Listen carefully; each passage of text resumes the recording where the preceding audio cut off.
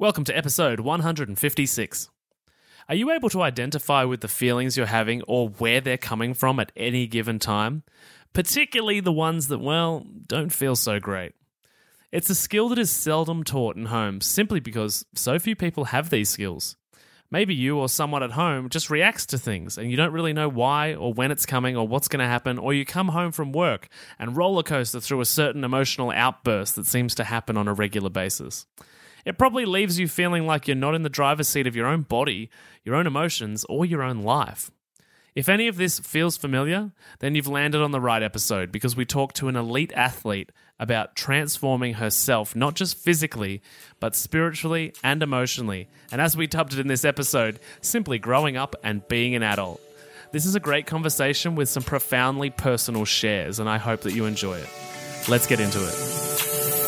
Welcome to the How to Not Get Sick and Die podcast. You've tuned in because you want to start taking your health seriously so you don't, get sick and die. Here we talk all things health, nutrition and human optimization. Let's jump into it with your host and resident scientist, Maddie Lansdowne. What's up, my healthy friends? I'm glad you've got me back in your ears again for another great episode, another great conversation, and another legendary guest. Before we get stuck into it, the year isn't quite over yet, and so it's still my mission to coach 250 men and women to lose weight and be their healthiest self before the end of December 2021. Okay, it's time. On today's show, we've got some Australian podcast royalty with the host of the Roll with the Punches podcast right here with me, Tiffany Cook. Tiffany started off hustling in the corporate world until she decided to say, stuff it, threw in the towel and just casually took up professional boxing. And across the next few years, became a champion boxer and accumulated a few title statuses as well. She's obsessed with the why of human performance and discovering how we can empower ourselves physically and mentally to reach our highest potentials in spite of, and perhaps even give thanks to, the adversities and challenges that life throws at us. Now, I said this is podcast royalty, right? Because there's two massive shows that Tiffany is a part of. She's the co-host on the mic with The You Project with Craig Harper and her own huge show, Roll with the Punches, which I've been lucky enough to be a guest on a few times. And she's here with us today, Tiff. How you doing? Mate, one of my favourite guests. How are you? Well, you flatter me. Thank you. I'm good. I've just been trying to get really good at what I do so I'd get an invite onto your show. And here I am. I must have achieved some greatness along the way somehow. Oh, please. It says you. So I love the quote that's on a lot of your stuff and that you say on heaps of your episodes, which is everyone has a plan until they get punched in the face.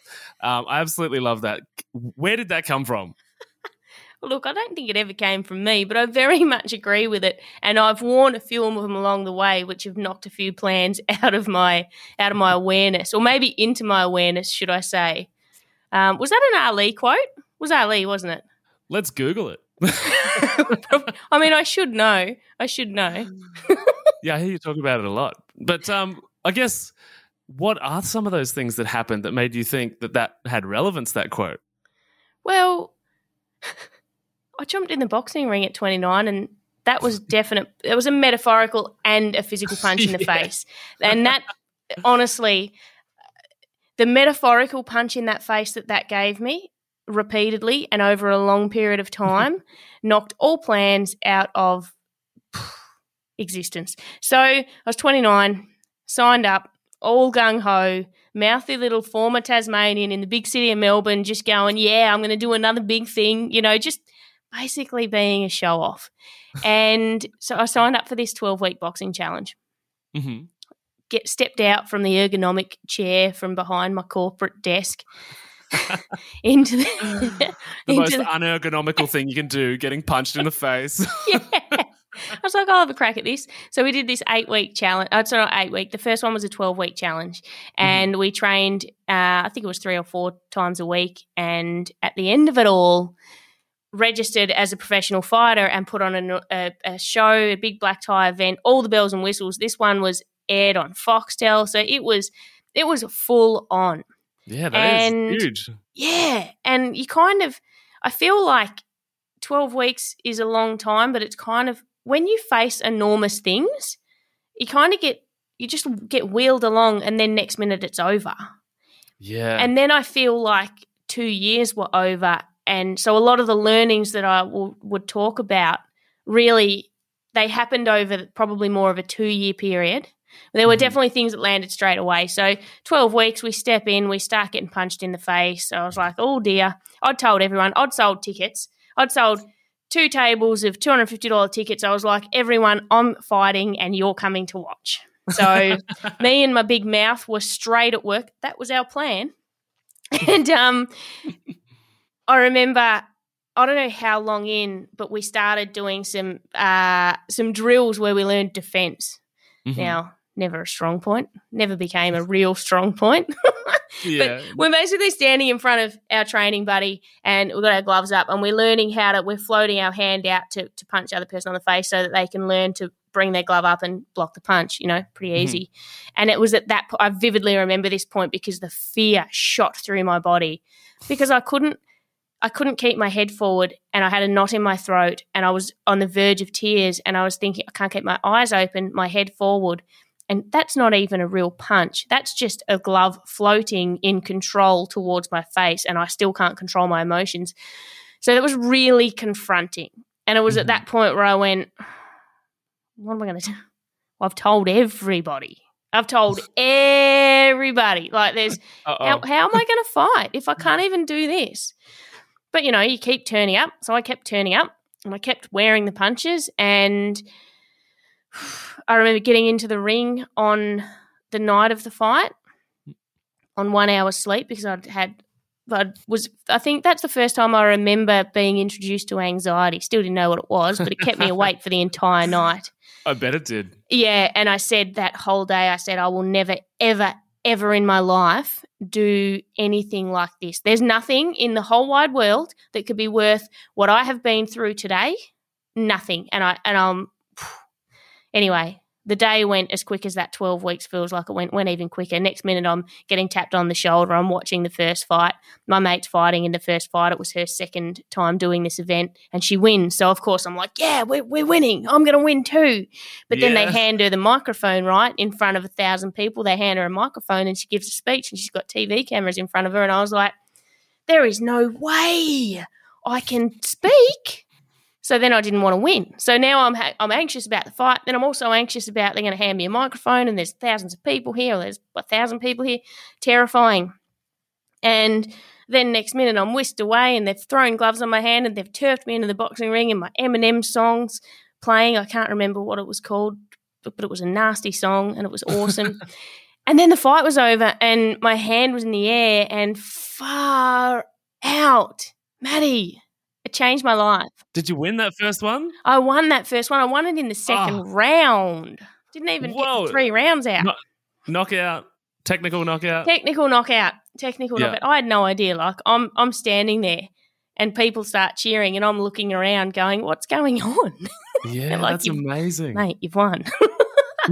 But I remember having a shower and getting dressed and watching the other fights. And I remember standing in front of the ring watching fights and processing in my mind and just thinking, this was pinnacle for me because this changed me from that point forward. This is everything in life. Like that was over for me. That was about 4 minutes in there, and it was over, and it was done.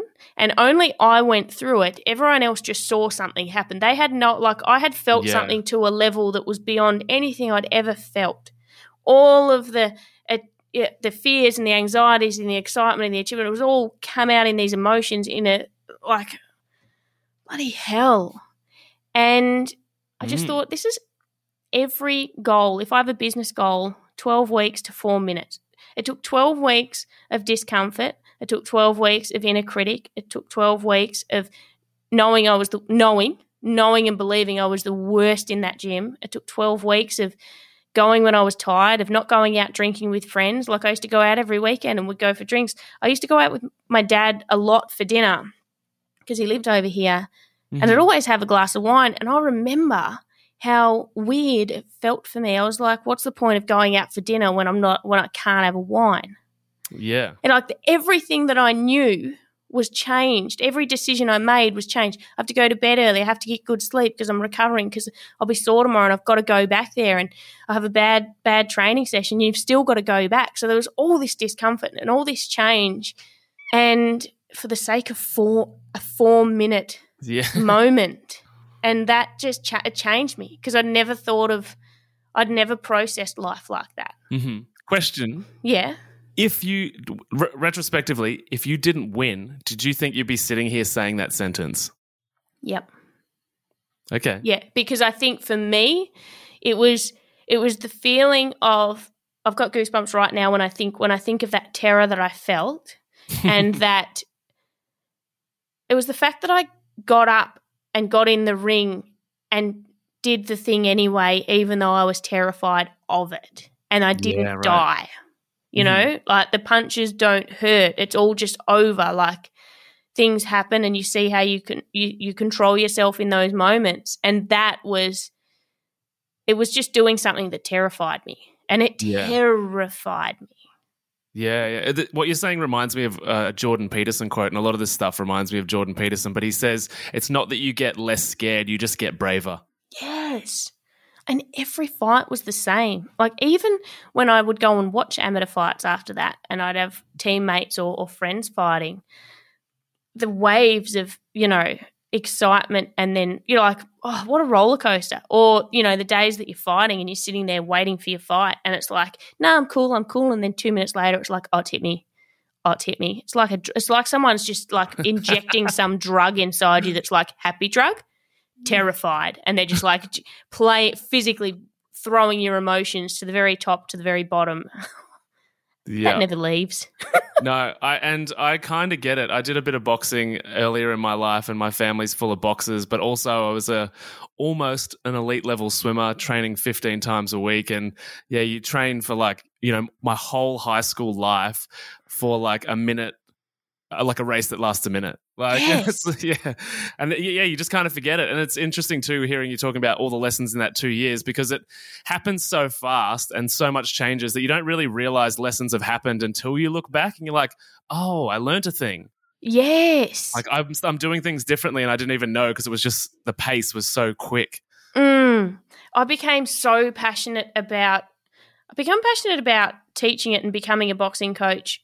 But because of the stuff that happened outside the ring, and I didn't realise till years later, but I always laugh because I look back and go, in that period of time, those first years, I prioritising only boxing. Like it was my thing. I loved it. I wanted to. I was dedicated, hardworking, and fit. They were the reasons that I definitely wasn't talented.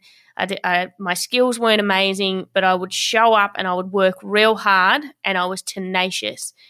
And I would prioritise it over work. I did enough work to get by, but work didn't have my mental attention ever. But what's funny is when I look back over those first 2 to 3 years, the evolution of me as an employee into a business person, the evolution of me personally, just as a human, all evolved, right? Because what you feed your mind and body, not just in food, but in information, behaviour, and the people around you. And of course, those things all took a massive change for me. All of a sudden, I'm around different people and I'm putting myself in different situations. And the thing that really landed with me was watching when you can get into I love sport for this, is you've got this, it's like a physical playground. It's like having yourself as a kid that you can put in a playground and watch who is that person really. And that's what I saw in the boxing ring. It was like, who am I really besides the book? Because there was a lot of bullshit. Like I had a lot of bullshit that I wasn't even aware of. And all of a sudden it was, when you're in a fight or flight environment, you can't think and act because your subconscious has already acted. If you're shit scared, when someone throws a punch, you can't put on your macho and go, I'm not scared. Like you've already ducked and cried. Yeah. When someone hits you, you'll either throw a punch back or you'll back away. And those things will happen instinctively. And so boxing's all about training your instincts. So over that period of time of being able to change the way that I reacted in situations and gaining control over that was enormous. Like, what a lesson. Oh, what a massive lesson. And I'm really curious to ask, because I know that you talk a bit about, resilience and becoming becoming a better version of yourself. And you're sort of walking us through that journey now. But what do you think was the thing that took you from this is my life now to I'm going to sign up and do this thing? Like, were you in a job that you hated? Because I'm sure there's heaps of people listening, right, that are in a job they hate, they're in a marriage they hate, they're in a life situation they hate. Like, what was that tipping point for, like, something needs to change and it's going to be this boxing thing, or it's going to be whatever it is for other people?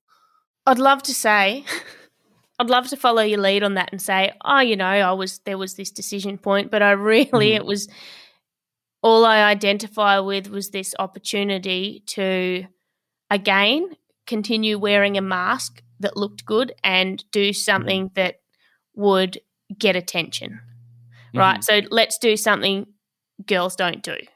Girls don't get in the ring and fight. So I'll do it because I want everyone to be like, oh, Tiff's crazy. Look what Tiff's doing. Tiff.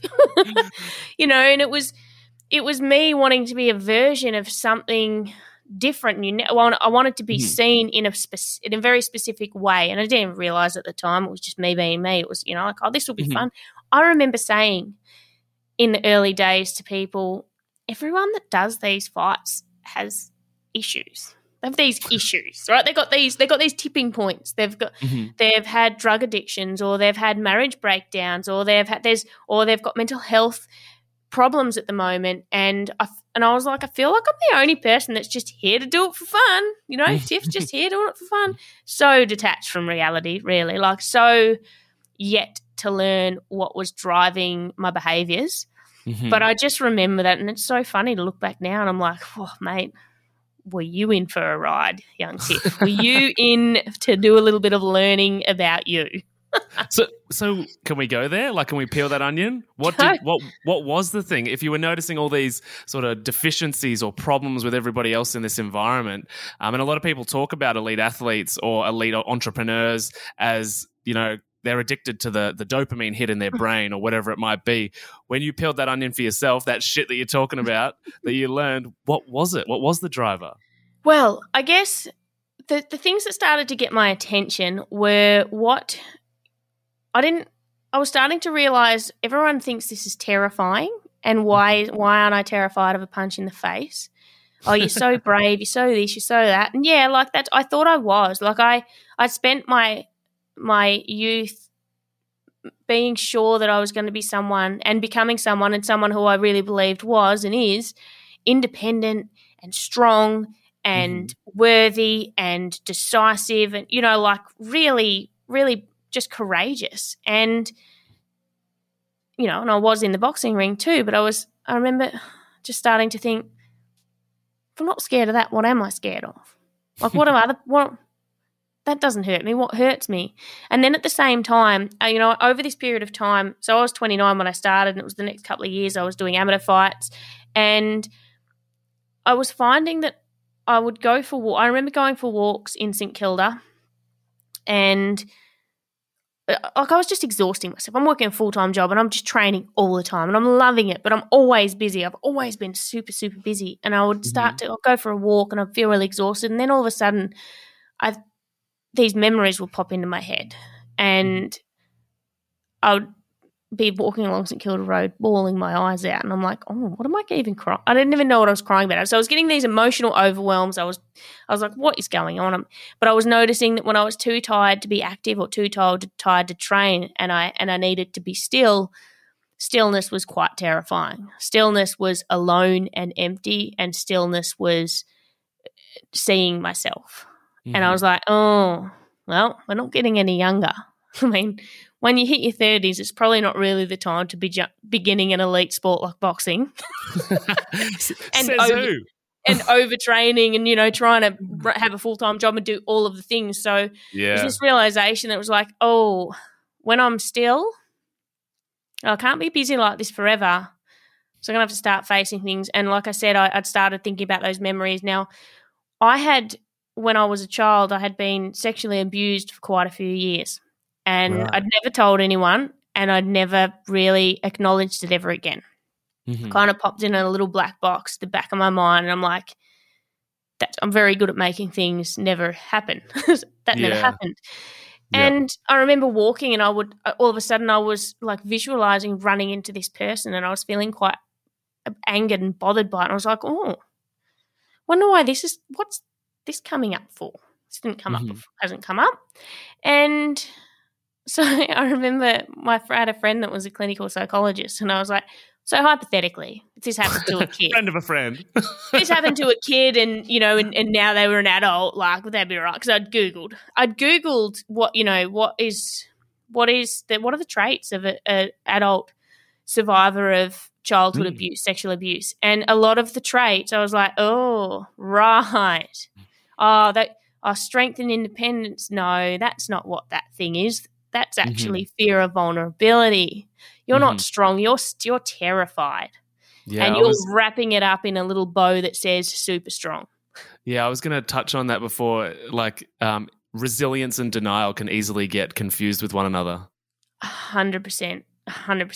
And that in the boxing ring there were traits that were fantastic for me that came from that, and they're traits that I'm very grateful to have, right? So I think that even out of the shittiest times, really good stuff comes. And that it was funny because that smacked me in the face. I remember at some point doing some journaling really early about it and the situation. And I remember halfway through a sentence writing about him and actually my hand just writing, actually, I think that I should even thank him because I would never be this driven and I'd recognized my strength and tenacity and I'd never hand that back.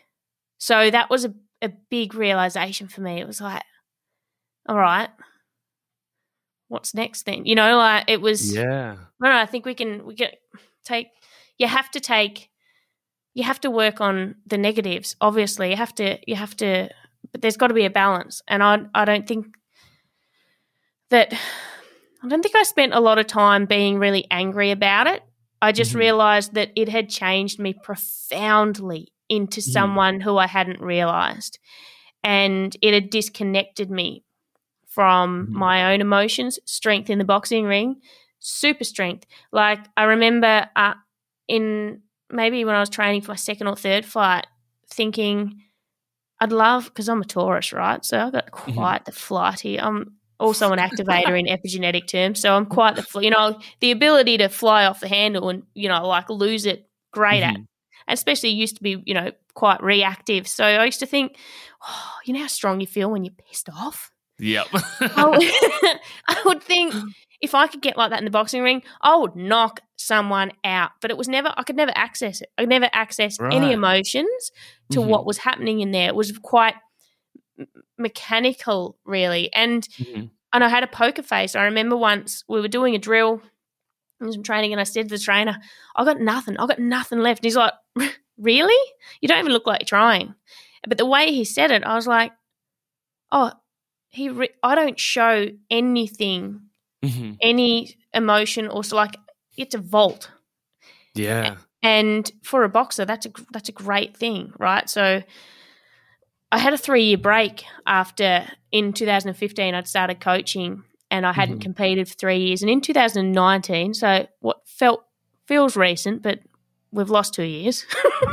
That feels like 10 years ago. So that is a long time ago. But 2019, I went back to my initial coach, excuse me, and I decided to fight again. So I had 3 fights that year. But the thing I thought, and I thought this when I went for therapy in between. So I had 3 years of doing some therapy and working on my staff.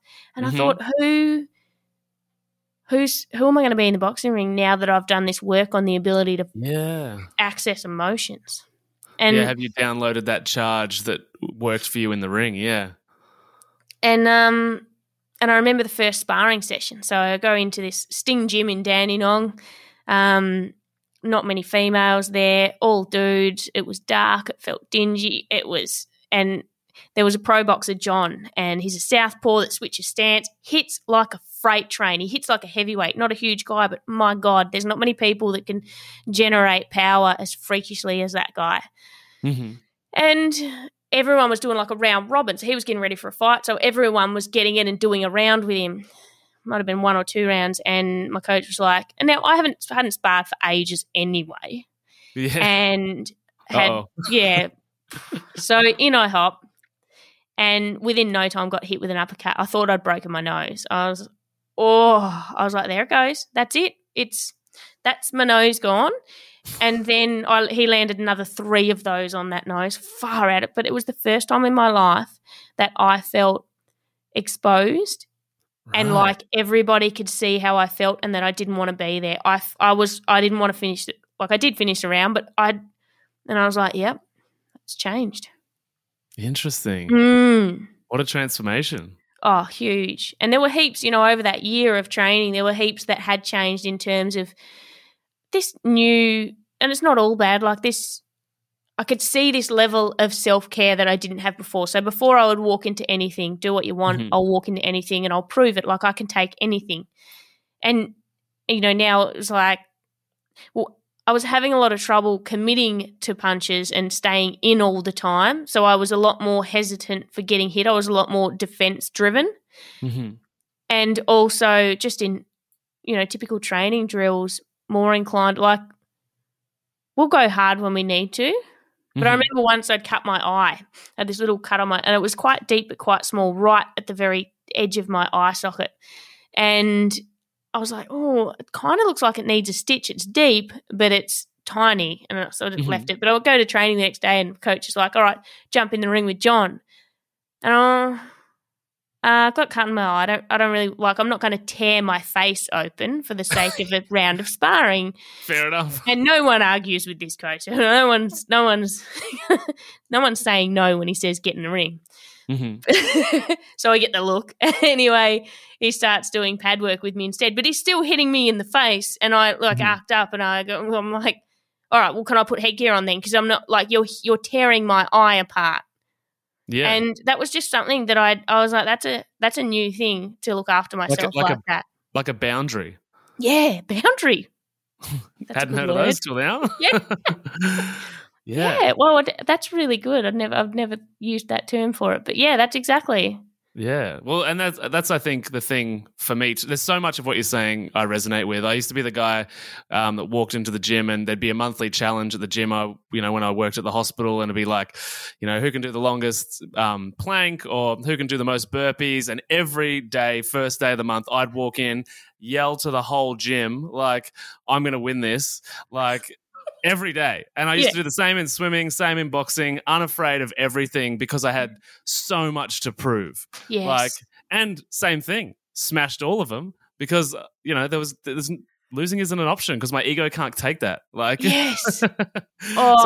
So I went through a similar journey with the emotional healing and all that kind of thing. And then, boundaries and not doing things and saying no to things that I would normally be like, yeah, I'm Matty Lansdowne. I'm everywhere. And then, not getting enough sleep and then having all sorts of health issues as a result.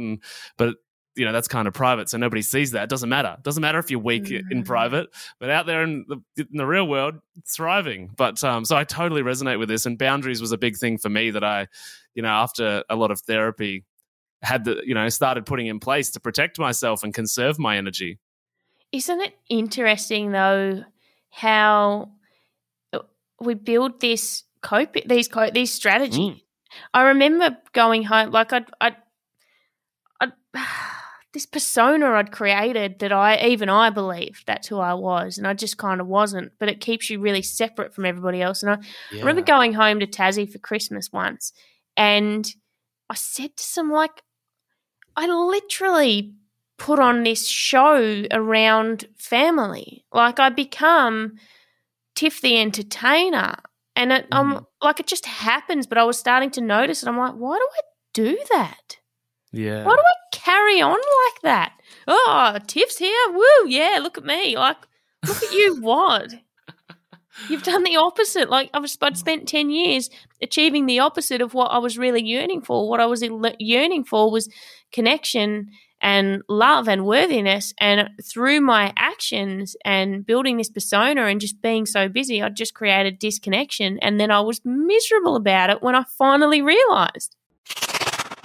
So picture this, right? Unlocking your potential, conquering emotional eating, and gaining insights directly from a health and nutrition expert such as myself.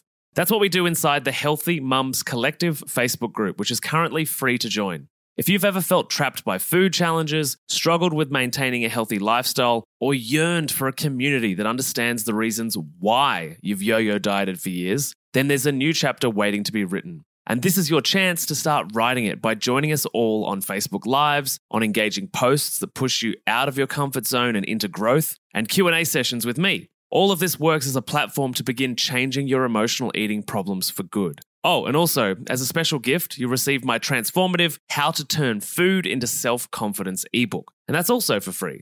I get it, skepticism might linger. You might think, Maddie, I've heard these ads and I'm not sure. Well, at least a quarter of the members inside the Healthy Mums Collective Facebook group have been paying clients of my emotional eating program at some point over the last 3 or 4 years. So if you're not sure, you can post in the group and ask to find out if I'm the real deal or not. It's totally up to you.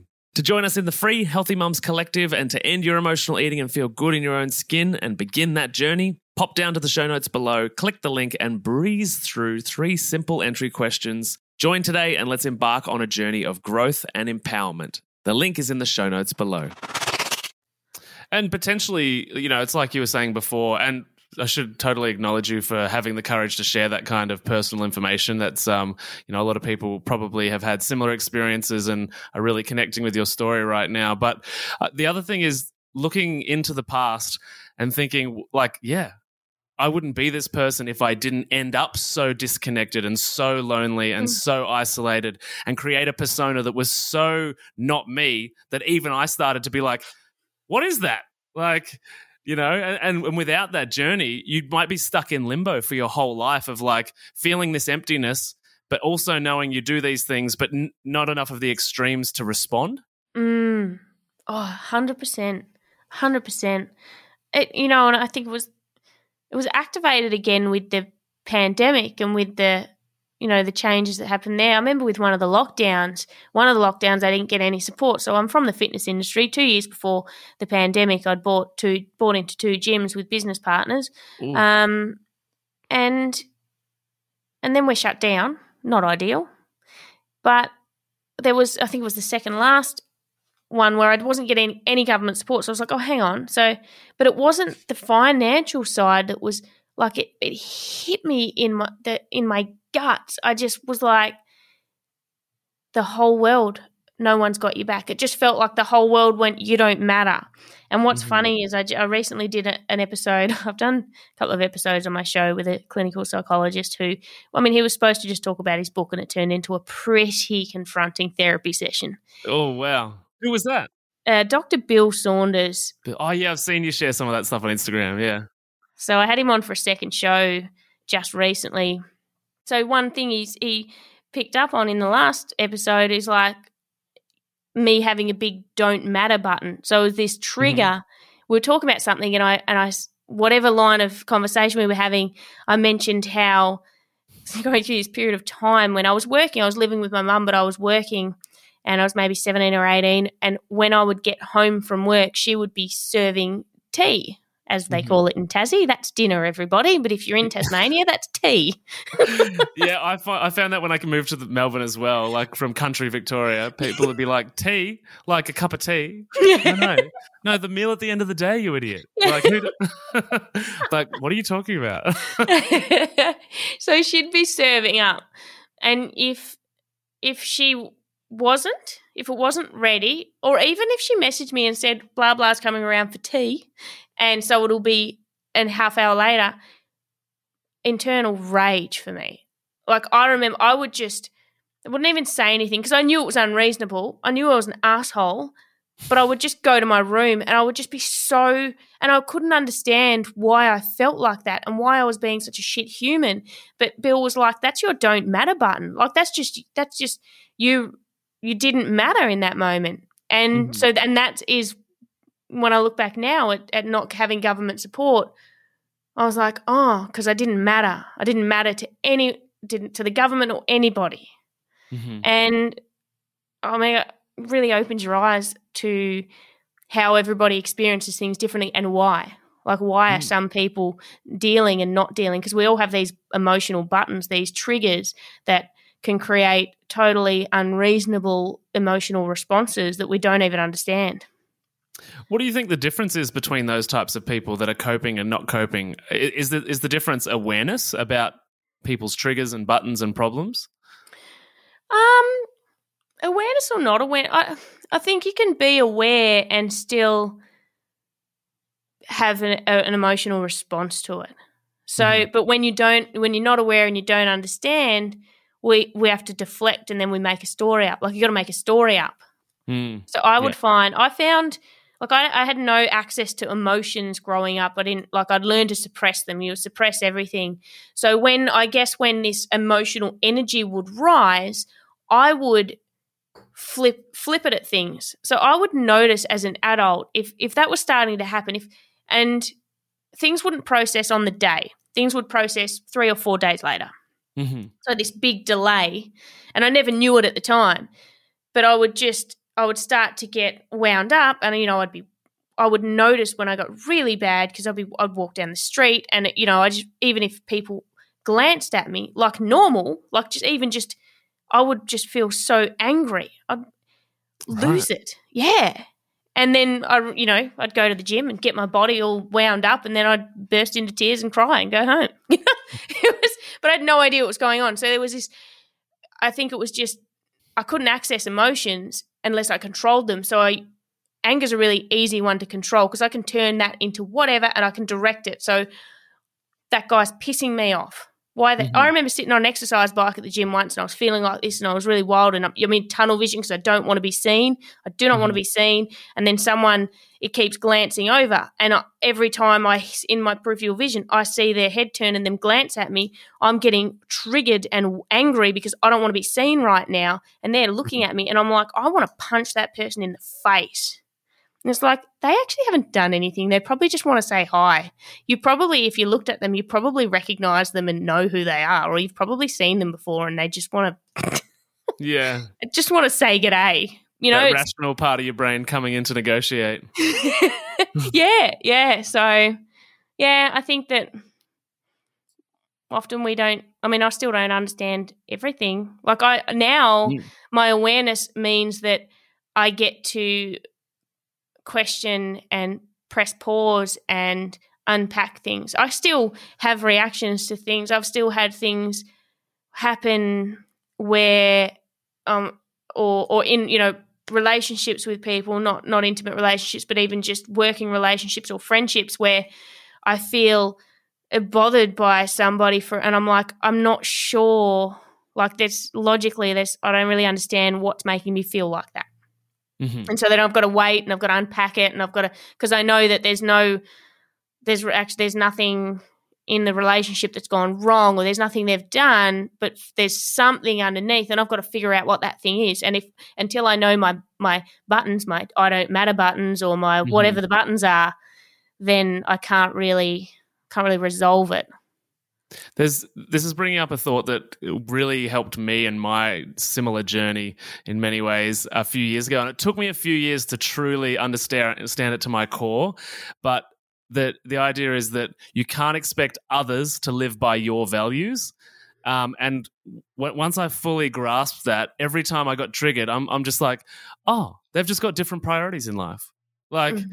And my need for that person to be scheduled in my diary because I like organization, or whatever the thing is that's my story. That's what makes me feel safe, and they're doing what makes them feel safe. And when they get back to me, we'll figure it out, like, or whatever the situation is. But every time I get triggered, I'm reminded, like, that's not my value system. That's not how I see the world. But it took me years to actually be able to utilize that.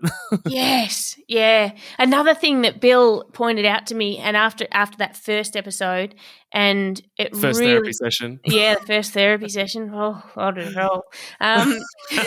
Was this trust. He's like, people have a trust dial, and the dial goes up and the dial goes down. He goes, you, because of your childhood, have a trust switch, and it goes on and it goes off. And I related to that, but I'd never really unpacked it. And so now I've seen it play out so much, but there's been times where, I have a friendship and then that friendship might be going through a bit of a rocky time and I'll be totally off. I'll be like, I don't want to have it. I don't even want to see them pop up in my feed. Mm-hmm. And I'm angry, I'm annoyed and I don't even understand why, but the feeling is there. Mm-hmm. And then when it's resolved, when it's just as simple as, hey, I still like you, let's be friends. Like, why are we not speaking? Whatever. Yeah. And then they're back and it's like I would guard them with my life. If anyone so much as looks sideways the wrong way at them, I will punch them in the face. And it's so there's been times when I've kind of had that happen and I think, are you just two-faced? Like, what is the go with that? You can't just be hot and cold. But now that I understand this kind of trust dial mechanism that has happened as a result of something, it's easier to process and you can understand. We can have feelings that activate our nervous system without, I don't have to, that's not me and my identity. That's my nervous system having a reaction. I don't have to act in that space now. Mm-hmm. So it's just, it's awesome. It kind of opens up, I don't know, being an adult, I guess, Maddie. Well, yeah, totally. Grown up. I know, and that's like literally the way I describe it. Like, and as a man as well, not many men ever get good at their emotions, and it might be the same for most women, but I think as a man as well, you really understand the difference between boy and man when you learn to manage your emotions. And like you talk to girlfriends or guy friends that are dating people and you're like, oh, you're still a boy, or you're dating a boy. Like you don't know, you're not dating a man if he can't, manage these kinds of, feelings, emotions, identify them. And I think it really is adulting. Like that's the definition of adulting, successful emotional management. Yes. And it takes a bloody lifetime, doesn't it? It does. Well, and that leads me to ask, so like as an athlete and particularly a boxer, so we're obviously talking, aggression and violence and that type of thing. Having done this emotional work and sort of reducing the charge and being able to see the world, maybe even move a little bit slower so you can see the parts of yourself and the way the world engages with you and you engage with it, do you feel that has reduced your capacity to get in the ring and fight like, maybe like an animal or like a savage beast that you were charged up to be before, because now you've got like this better understanding of the universe and maybe you're a little more tranquil in the way that you engage with it? Yeah, well, at the beginning of the year, I turfed the idea of even sparring completely. And okay. more so from the brain trauma side of the conversation. So, and I had adult decision. Yeah, very adult decision. I'd started to get annoyed. I was at just the boxing gym I work at, but we did Friday night sparring, and they're all boys and they're not fighters. A lot of them aren't fighters, so they're heavy and they're not trained to fight, so they don't have a lot of experience, so they don't know how to control. They don't really have the sparring etiquette. So I got belted. Right. In not here. I mean, when I was fight training, I got belted by pro boxers with no pulling back. But when you're fighting someone with skill, that's okay. When I'm going into the boxing ring and I've got untrained people landing punches with all their might because they think 80% their power and 80% my power is fair game. Like, and for a smaller girl, I can land I don't even like saying it, but I can land a decent punch for a smaller girl. So I think they wear a punch and guys' egos are like, and they don't understand this power to weight ratio. So I was getting really annoyed and I was like, I need to get pummeled in the head for I can't even learn sparring with you because you're not allowing a learning environment. Yeah. So that seed was planted, and then just, the podcast, I'm talking to neuroscientists and mental health people, and I specifically did an episode this year with somebody who studies the neuroscience of concussion and combat sport, and that really put the nail in the coffin, which is sad because there's a lot of boxing and sparring, and there's a lot that I still just adore in the doing of that. I called it my barometer to be able to see yourself in situations like that and understand where am I at, what do I do, how do I, and learning, it's powerful. still. Yeah, it really is. Even, I mean, it's been a few years for me, but just knowing, same thing, like, you know, people look at me and think, oh, look at this rich white boy from Toorak. And it's good to know in the back of my mind that I was raised by, you know, an elite. Wolves. Yeah, basically a Masters boxing champion and, you know, from a small town from the shittiest country school ever where punch-ons every lunchtime were like how I grew up. And just to be like, okay, I'm okay here. I'll be okay. Like, I know how to see it all happening before it happens. So I totally get that level of security. Yes. Would you go to something like BJJ as an alternative, or something with less impact but more strategy maybe? Do you know what I chose? And it came along Darts. at the right time. What? Darts. That's not a bad idea. I chose rock climbing. Oh, And I'm so keen to get into that too. That's awesome. I went to mate, it's amazing. So I've got a mate that's done a lot of climbing, and I'd started doing some bouldering, and he took me indoor rock climbing with the ropes once. And then whenever it was in summer, the sun was shining. He goes, all right, I'm going to take you to Mount Macedon and we're going to climb up the mountain. I'm like, oh, all right. So he takes me up. So my second rock climb, he throws me up Mount Macedon. We go up and we go down and then we go up again. So I don't know. He belays me down. So he's there, you know, on the rope. I'm all good. We go up the second time. I have to take the equipment off the rocks when I'm going up. So he free climbs and puts the stuff in, and then I climb and I take it out. And then we both get to the top, and then we're sitting with the top of the mountain. And he goes, all right, so I'm going to do this. I'm going to abseil down. So when I get to the bottom, I'll shout out, and then you clip this clip onto that anchor, and then you abseil down. Now, I've never, I'm just at the top going, and he's disappeared, and I'm thinking, you just gave me a D-ring, and I've got to get myself off this mountain, and no one's here now. Yeah.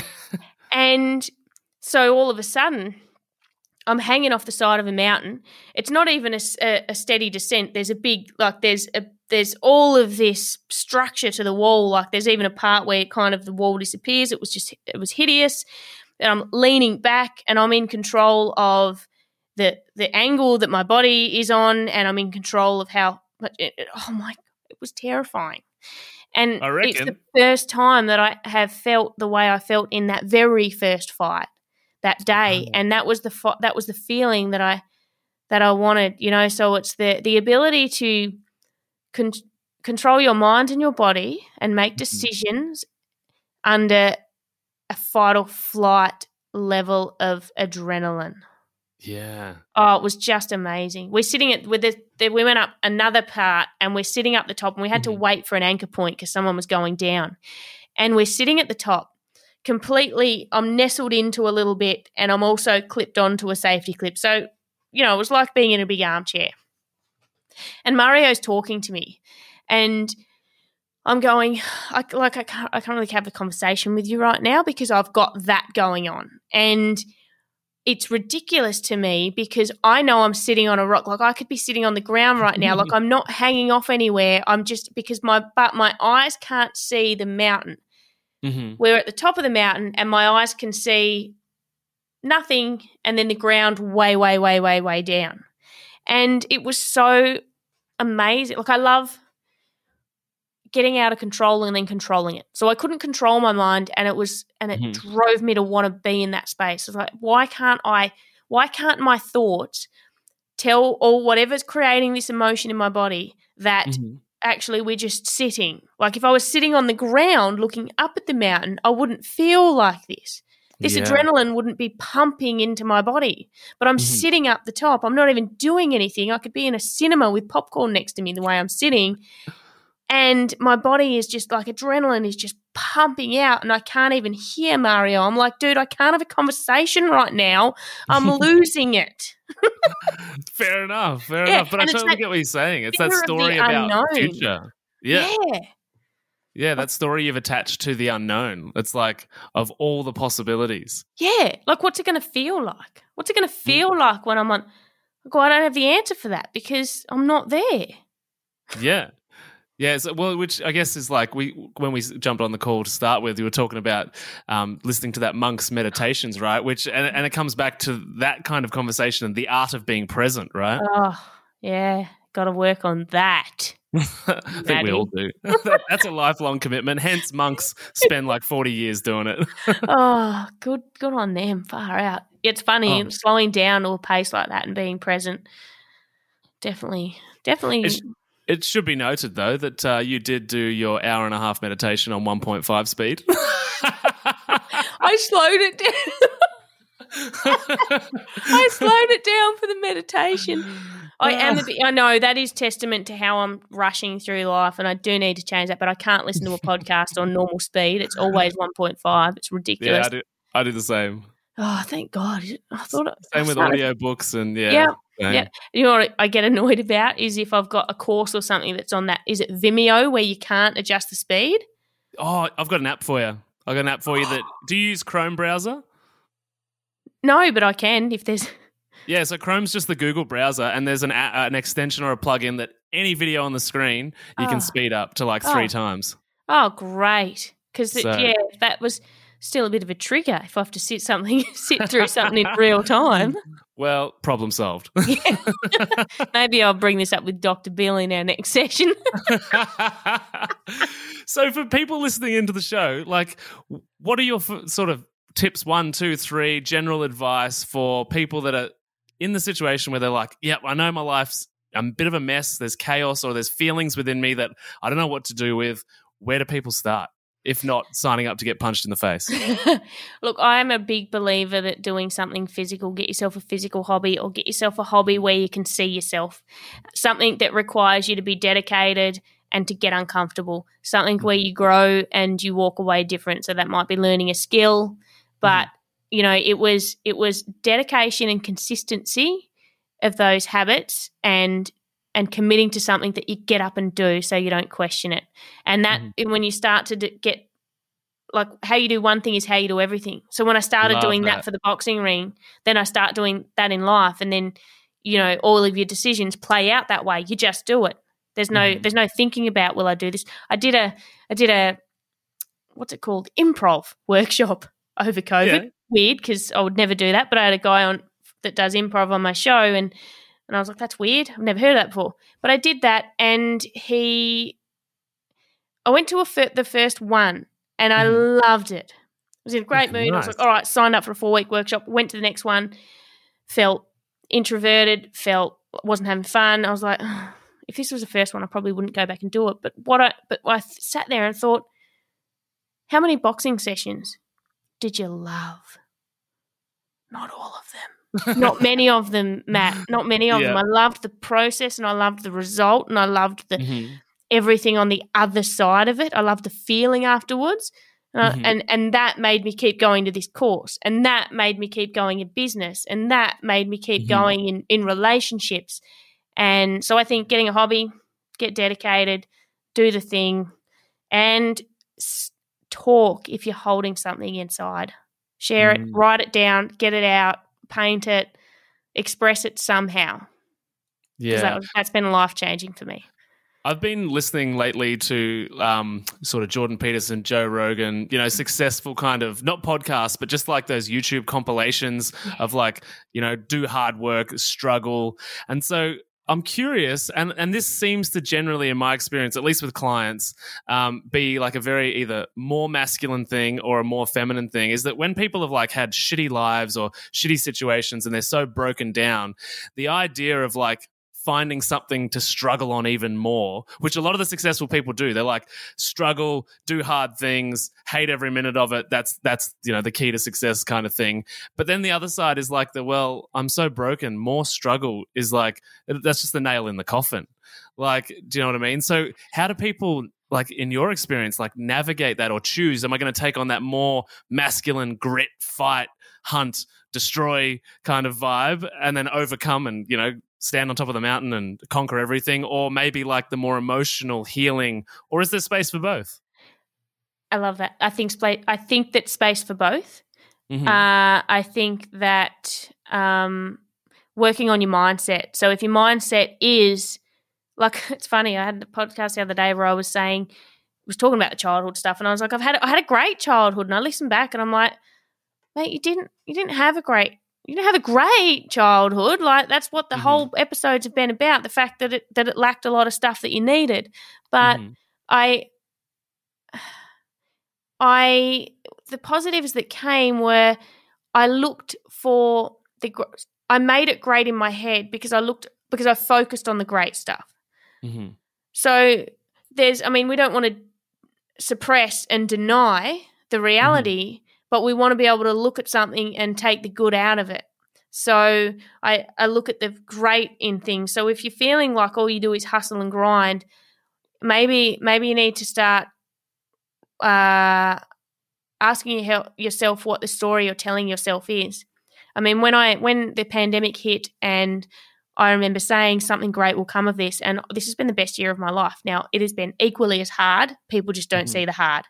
Of course, yeah. Yeah, but but I immediately went to the good, and when adversity hits, I do. But that's not a mistake, because I spent the last 30 years training that in the book, deliberately training that in the books that I read and the gratitude journals I wrote down, that every time you write it, you think, this shit doesn't work. I'm fucking writing I'm grateful for this for years. Like, this doesn't work. 10 years later, wow, I think like that. Oh, yeah, right, that's deliberate. I've been doing that. I built that. So how you think is your responsibility. Like, I did a post recently, your trauma is not your fault, but it is your responsibility. Mm. Yeah, absolutely. So, yeah, if you feel like you got a shitty mindset, you got to find the balance between self-love and self-discipline. You got to kick your ass sometimes, but you also got to wrap your arms around yourself and go, it's okay. But either of those done too much is not a good thing. Like, slippery slope. Yeah, all the self-love in the world ain't going to get you fit. Yeah. And create good habits. It's like in the nutrition world, the idea of intuitive eating. If you go with that every time, you can intuitively eat yourself into cancer and diabetes and, like most people intuitively feel like chocolate. Yeah. But it's okay sometimes. Oh, you do not want to give me the intuitive eating tick. Oh, yep. Well, my friend Alex Harvey, she's a money coach, and so she talks about the difference. Intuitive is doing what is right, and most people don't think intuitive is actually the instant response, and the instant response always comes from your ego, and your ego usually doesn't do what's best. Yeah. So intuitive is what's right, not what feels like you need in that minute. I love that. Here's something I did just this week, right? Because I realised, like everybody, we think 1% less for one day won't matter. Well, I feel like I've been doing that for all of COVID, right? So I've been an athlete, and then, this last lockdown I kept saying my willpower is a bit empty. Like, I'm not enjoying the workouts at home. It's been hard. I'm still doing it, but I'm not enjoying it. And when you don't enjoy it, you do it a little bit less.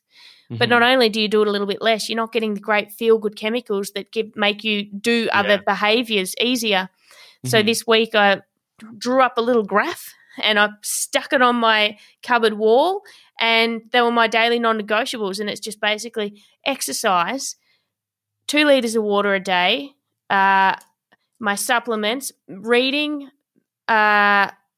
meditation, and sleep, right? Just the staples. But do you know what's happened is every time I pass the cupboard, like when I get up in the morning and I walk past my wardrobe, I see it. Before I go to bed, I see it. And every time in between, I see it. And it is a message from me to me saying, remember who you are and what's important to you. I haven't touched – now I'm a sugar addict, Maddie. You'll be disgusted. I've got a sugar bloody issues for years, and I haven't touched – You say that like I'm not a human.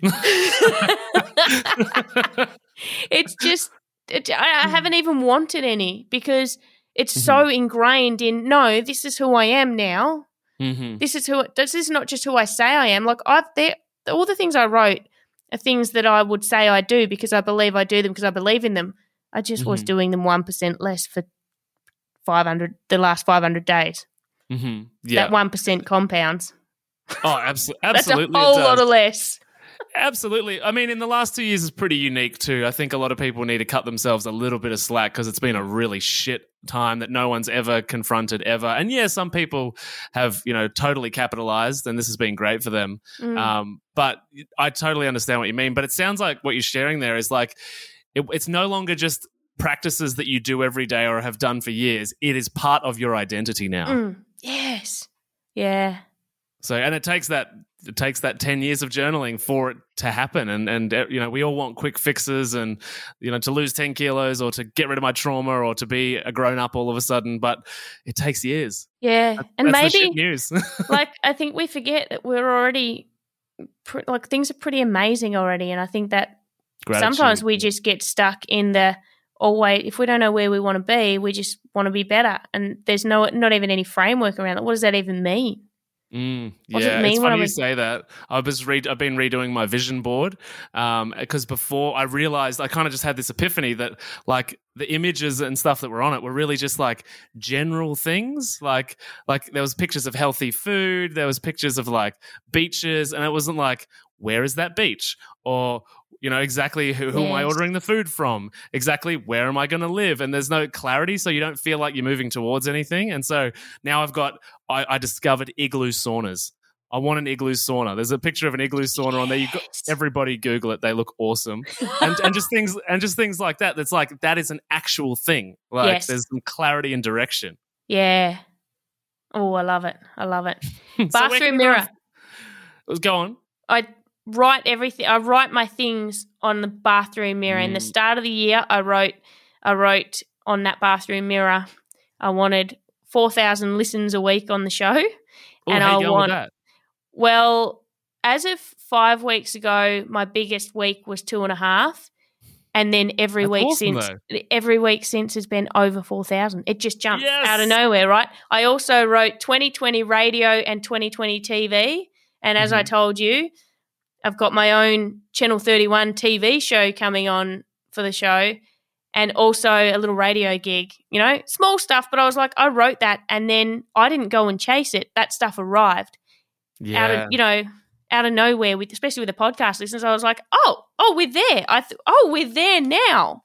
That's and so staying great. there. Yeah. So, bam, I'm all for writing that shit up. Go and put it on your bathroom mirror, Maddie. Totally agree. And that's a very good spot to put it. You see it every day. You can't, a lot of people put stuff on the fridge and don't realize that the walk to the fridge is often unconscious. Yeah. And I know that from working with people with food. Like people generally do not see what's on the fridge because they're just like, anyway, and you just open the door, but the mirror, you're staring at it. Like I'm like trying to get my mascara on in between, all of the zeros of the 4,000. I'm a millionaire. 1 million downloads a year. Yeah, that's my December goal. Hell yeah. So where can everybody find you online, find the podcast, all the stuff that you want people to find? Where's that at? All the places. So Roll with the Punches _podcast on Instagram, and there's a Roll with the Punches podcast Facebook page. My Facebook personal page is where I do most of my ramblings, which is just under Tiffany Cook. Tiffany with a double E, of course. We like to be unique, us Tasmanians. And, that's where you'll find me, www.rollwiththepunches.com.au. Amazing. And for everybody listening, I will chuck all of the links and everything you need in the show notes below. And if you've enjoyed this episode or got something out of it or you think someone will benefit, give it a share. You can chuck it on social media and tag both myself and Tiff as well so we can share it too and see who's checking out the show. Before we wrap up, Tiff, what is one piece of health information that you wish more people knew about? Oh, I think it's this is contradictory, but we should get rid of sugar. I wish I'd listen to that bit of advice. I'm on it now, though. It's a challenging journey, that one. But sugar's such a killer. So bad. Thanks, Tiff. Well, I appreciate you being on the show. Thanks for hanging out. I love that these conversations are always super organic, and we'll definitely get you back soon. Thanks, dude. It's been amazing. See ya. Thanks for listening to the How to Not Get Sick and Die podcast. If you love this episode and health information is your thing, then please consider subscribing to the show. And when you're done, head over to iTunes, Google Podcast, or whichever app you use, and we'd be grateful if you could leave us a 5-star rating and write a review sharing your opinion on the show, as it really helps the podcast grow. Thanks so much, and I'll see you on the next episode.